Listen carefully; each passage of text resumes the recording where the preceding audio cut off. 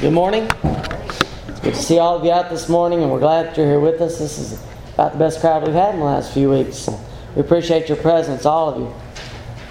Today we are concluding a series we've been doing this month on the Great Commission. And Jesus came and spoke to them, saying, "All authority has been given to me in heaven and on earth. Go therefore and make disciples of all the nations, baptizing them in the name of the Father, and of the Son, and of the Holy Spirit, teaching them to observe all things that I have commanded you. And lo, I am with you always, even to the end of the age. Amen." We have so far had lessons on the authority of Christ. We've had a lesson on going into the world and teaching the gospel to every nation, the importance of baptizing them in the name of the Father and of the Son and of the Holy Spirit. We have looked at the importance of teaching them to observe all things that I have commanded you, and how we need to continue teaching those who have been saved. And certainly we should. Today's lesson is on the last line of this commission. And lo, I am with you always, even to the end of the age. As we look at this last line, I think most of us, if we just looked at it, just took a glance at what was being said here, we would see words of comfort. Jesus was about to depart from His disciples. He was about to ascend into heaven and leave them to carry out this mission of teaching the gospel to all the nations. And in this departure, He says, "Lo, I am with you always." And we might think of this as words of comfort to them in His departing from them. But let me suggest to you that these words are more than just words of comfort. They're not idle words by any means, but these words have great meaning for these disciples. Jesus was making a promise to His disciples that He would be with them always. Jesus would be present with His followers in many ways following His resurrection and His ascension into heaven. Jesus became the head of His church upon its establishment. He became the great high priest that no other could be, and He served as a mediator between man and God.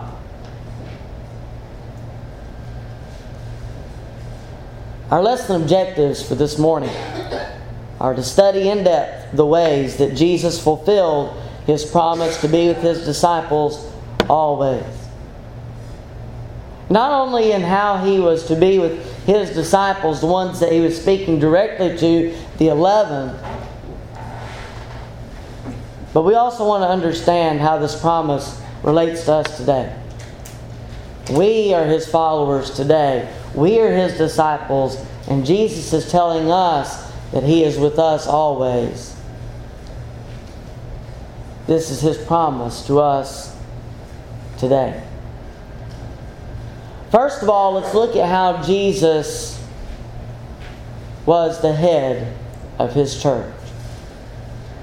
Jesus as the head of His church. First of all, let's look at the church as it was promised before its existence. Turn with me to Matthew 16. We'll begin here. Matthew 16.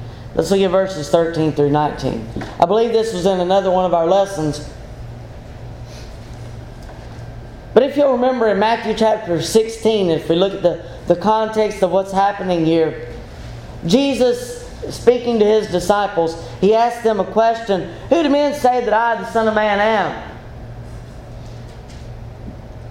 So they said, "Some say John the Baptist, some Elijah, and others Jeremiah or one of the prophets."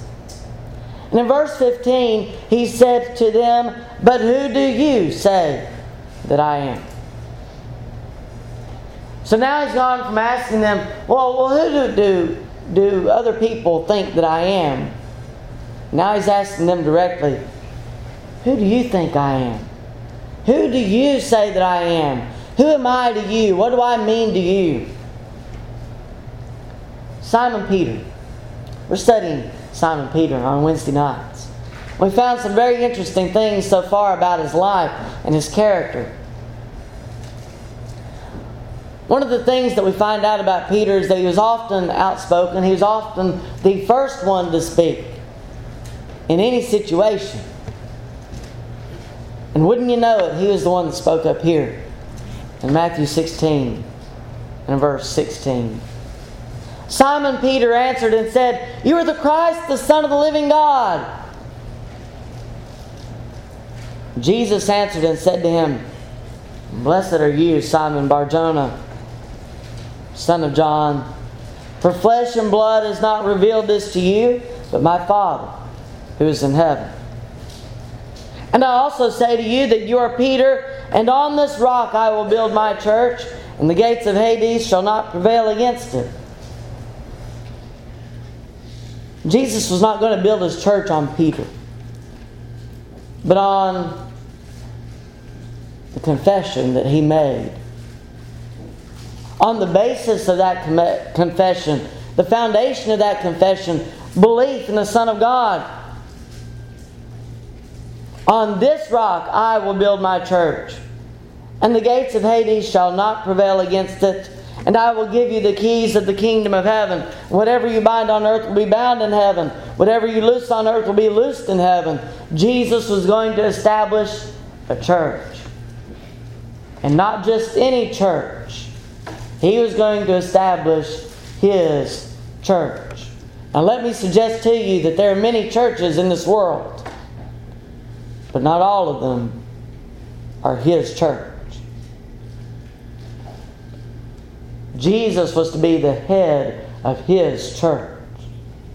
Now if you look at any denomination, one of the things that you're going to find in most cases is that Jesus is not the head of that church. There are many congregations that meet whose head is found in some city as a headquarters, and they make the decisions as far as that church is concerned. How many times have we heard on the news of a certain church that was facing controversy because they decided to change some policy to include something that wasn't originally included, or someone that wasn't originally included? The head of those churches is not Jesus Christ. Jesus was going to establish His church, the church in which He was the head, in which the congregations of it make up the body of that church. We'll look at that in a moment. But Jesus promised to build His church. And He built it. He established it. Turn to Acts chapter 2. We see that the church was established on the day of Pentecost following His resurrection and His ascension. Following His death, He had already commissioned that His apostles would carry out His will. Go back to the last verse that we read, verse 19 in Matthew 16. "I will give you the keys of the kingdom of heaven. Whatever you bind on earth will be bound in heaven. Whatever you loose on earth will be loosed in heaven." Now we come to Acts 2 and verse 40. Peter has preached the first gospel sermon. And in verse 40 of Acts 2 it says, "And with many other words Peter testified and exhorted them, saying, Be saved from this perverse generation. Then those who gladly received His word were baptized. And that day about 3,000 souls were added to them." They were added to His church, the church that He had promised in Matthew 16. And they continued steadfastly in the apostles' doctrine and fellowship, in the breaking of bread and in prayers. Verse 47. In verse 47 of Acts 2, it tells us that the Lord added to His church daily those who were being saved. Not just any church, to His church, to the church.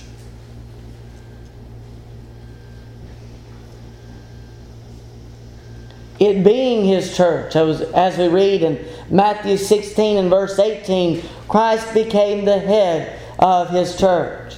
Ephesians 1 verses 22 and 23. And God put all things under His feet, and gave Him to be head over all things to the church. This is Jesus we're talking about.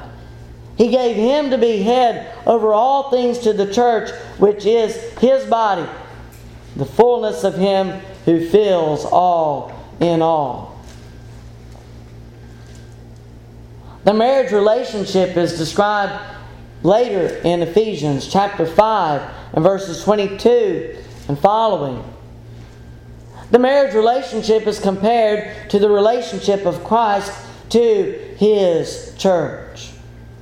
Ephesians 5 and verse 22, wives, submit to your own husbands as to the Lord, for the husband is the head of the wife, as also Christ is the head of the church. And He is the Savior of the body. Therefore, just as the church is subject to Christ, so let the wives be to their own husbands in everything. Verse 25, husbands, love your wives, just as Christ also loved the church and gave Himself for her, that He might sanctify and cleanse her with the washing of water by the Word, that He might present her to Himself a glorious church, not having spot or wrinkle or any such thing, but that she should be holy and without blemish. Jesus deserved to be the head of His church. He sacrificed His own life on earth on behalf of His church. He gave Himself for her. Why? That He might sanctify and cleanse her, the washing of water by the Word. That He might present her to Himself a glorious church, that she might be without spot or wrinkle, that she should be holy and without blemish. Looking at this from the standpoint of Christ and His relationship with the church, it was His blood that purchased His church, that redeemed His church. He deserves to be the head of His church.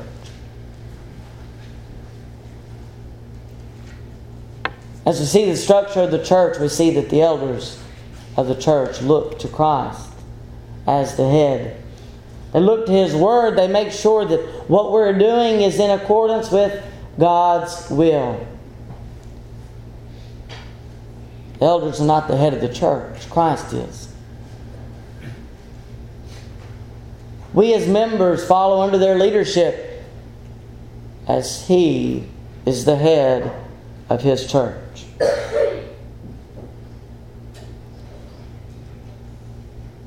We become members by calling on the name of the Lord in obedience and baptism. Paul, writing to the church at Corinth in 1 Corinthians chapter 1 and verses 2 and 3 said, to the church of God which is at Corinth, to those who are sanctified in Christ Jesus. He was writing to a congregation of the Lord's church that was found in Corinth. To those who are sanctified in Christ Jesus, called to be saints, with all who in every place call on the name of Jesus Christ, our Lord, both theirs and ours, grace to you, and peace from God our Father and the Lord Jesus Christ. Paul himself was told how to become a member of this church. Ananias, speaking to him, said in Acts 22 and verse 16, "And now, why are you waiting? Arise and be baptized, and wash away your sins, calling on the name of the Lord." Jesus is the head of His church. We are members of that church when we obey His will in obedience to the plan of salvation, repentance, confession, baptism for the remission of sins. As we remain faithful,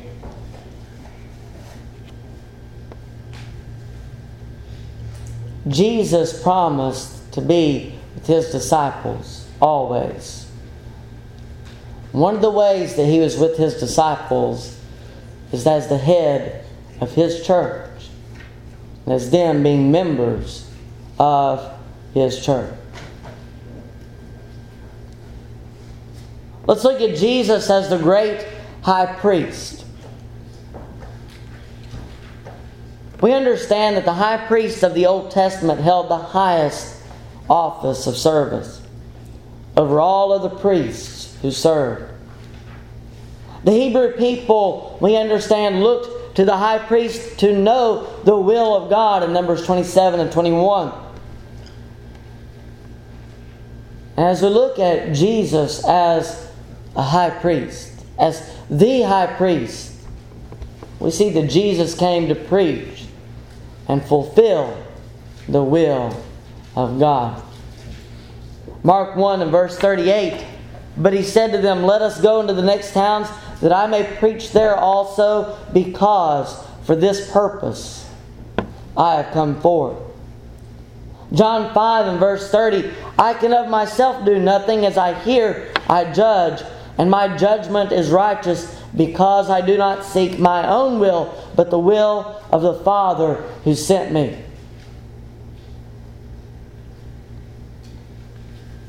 Jesus came to fulfill the will of God. And thus we have an understanding of the will of God through Him. Jesus became our high priest. Hebrews chapter 5. Let's notice verses 1 through 11. Hebrews 5 and verse 1.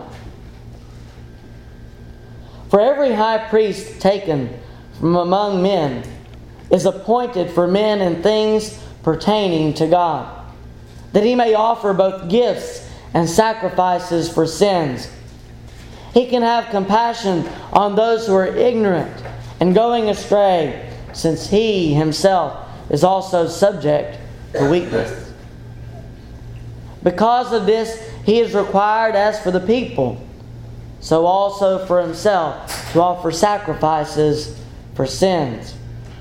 And no man takes this honor to himself, but he who is called by God, just as Aaron was." Now, I'm comparing this to the Old Testament law, and how the high priest was to serve then. It says this in verse 5.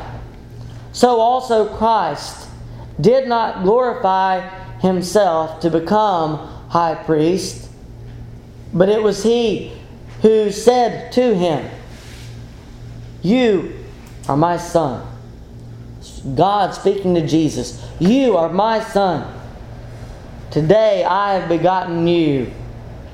As He also says in another place, "You are a priest forever, according to the order of Melchizedek, who in the days of His flesh, when He had offered up prayers and supplications with vehement cries and tears to Him who was able to save him from death, and was heard because of His godly fear.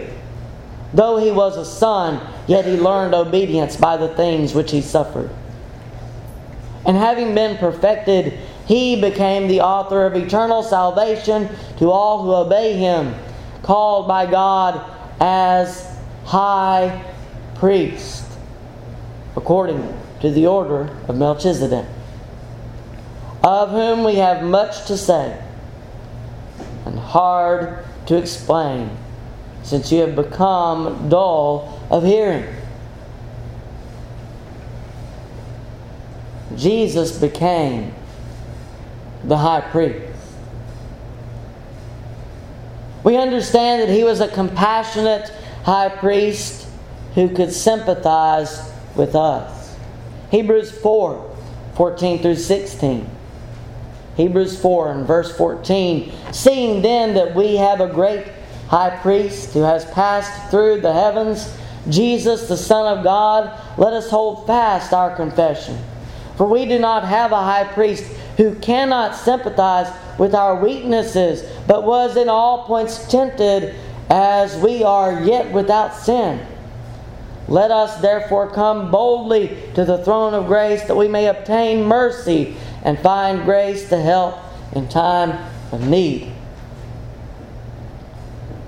We read of His purpose as high priest in Hebrews chapter 2, beginning with verse 14. Inasmuch then as the children have partaken of flesh and blood, He Himself likewise shared in the same, that through death He might destroy him who had the power of death, that is, the devil, and release those who through fear of death were all their lifetime subject to bondage.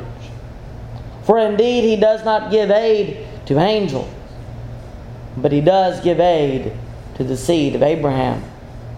Therefore in all things He had to be made like His brethren, that He might be a merciful and faithful high priest in things pertaining to God, to make propitiation for the sins of the people. For in that He Himself has suffered, being tempted, He is able to aid those who are tempted. And Jesus is our high priest. It is through Him that we know the will of God. He offered Himself on our behalf so that we might be redeemed to God. He has promised to be with us always. He is with us always as our high priest. Finally, let's look at Jesus as a mediator between God and man. Christians have a great privilege. We have the privilege of being able to come into the presence of God through Christ. 1 Timothy chapter 2, verses 1 through 7. Paul writing here, 1 Timothy 2 and verse 1, Therefore I exhort, first of all, that supplications, prayers, intercessions, and giving of thanks be made for all men, for kings, and all who are in authority, that we may lead a quiet and peaceable life in all godliness and reverence. For this is good and acceptable in the sight of God our Savior, who desires all men to be saved and to come to the knowledge of the truth. For there is one God and one mediator between God and men, the man Christ Jesus, who gave Himself a ransom for all, to be testified in due time, for which I was appointed a preacher and an apostle. I am speaking the truth in Christ, and not lying, a teacher of the Gentiles in faith and truth. There is one God and one mediator between God and men, the man Christ Jesus.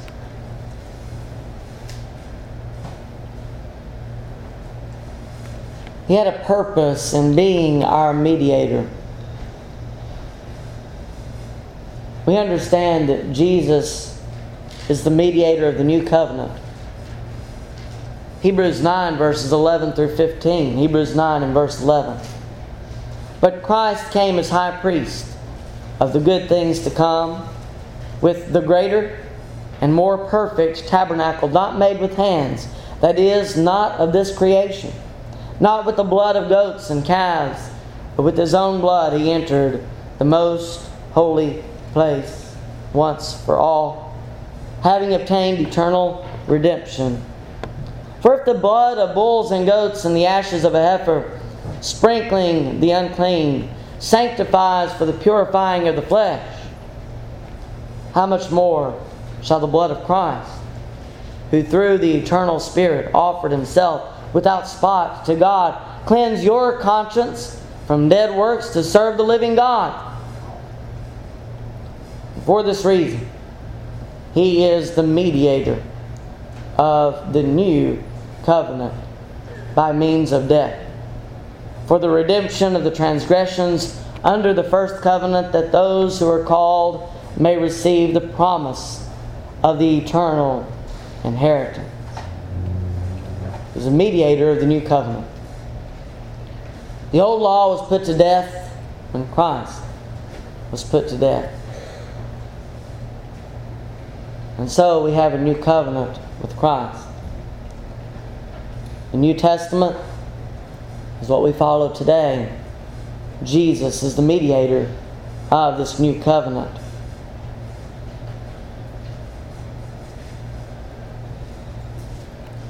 He's also a mediator in prayer and intercession.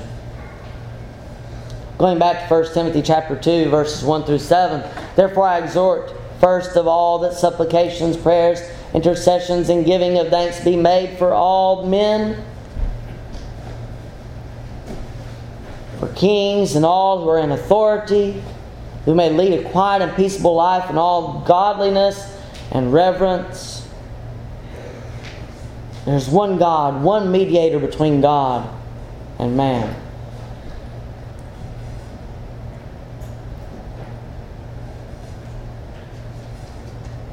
As Christians, we cannot come before God until our sins have been taken away, have been covered. Sin keeps us from God, but Christ stands in between. He is our mediator between us and Him and God.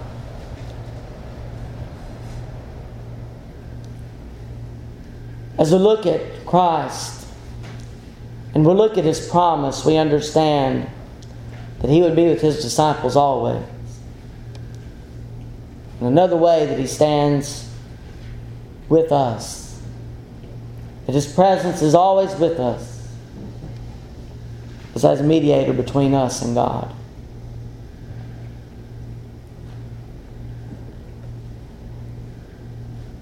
Christ gave the ultimate sacrifice for His people. He died on the cross for our sins, so that those might be taken away. We must be obedient, and we must remain faithful to the plan of salvation. As long as we do, His promise is with us. And lo, I am with you always, even to the end of the age. To the end of this world, Jesus will always be with us, and even further then, as we spend eternity with God in heaven. As we've noticed before, this is not just spoken to the 11 disciples that were left, the ones that Jesus was speaking directly to, but this applies to us as well. The apostles have all passed from this life, but we have left with us their words, their teachings. We have a duty to carry out the commission that they began. We carry the gospel today to every nation, as the church, as Christians. And this promise that He spoke to them is just as good for us today as it was for them back then. Jesus promised to be with His people. And He is with us. He is with us today as a mediator, as a high priest, as the head of His church.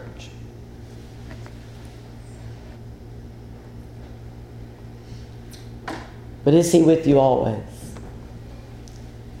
This promise is made to Christians, to faithful children of God. Are you counted in that number? Have you been obedient to the plan of salvation? Have you obeyed the gospel and been baptized for the remission of your sins? If not, I'd be glad to help you in that need in your life. Maybe you've not remained faithful and you need to come back to serving God in the way that you should. Rededicate your life to Him.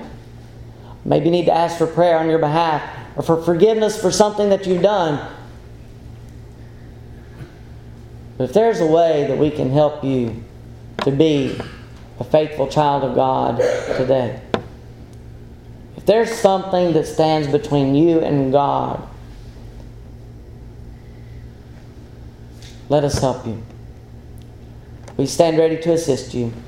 If you have any need whatsoever, come as we stand and as we sing.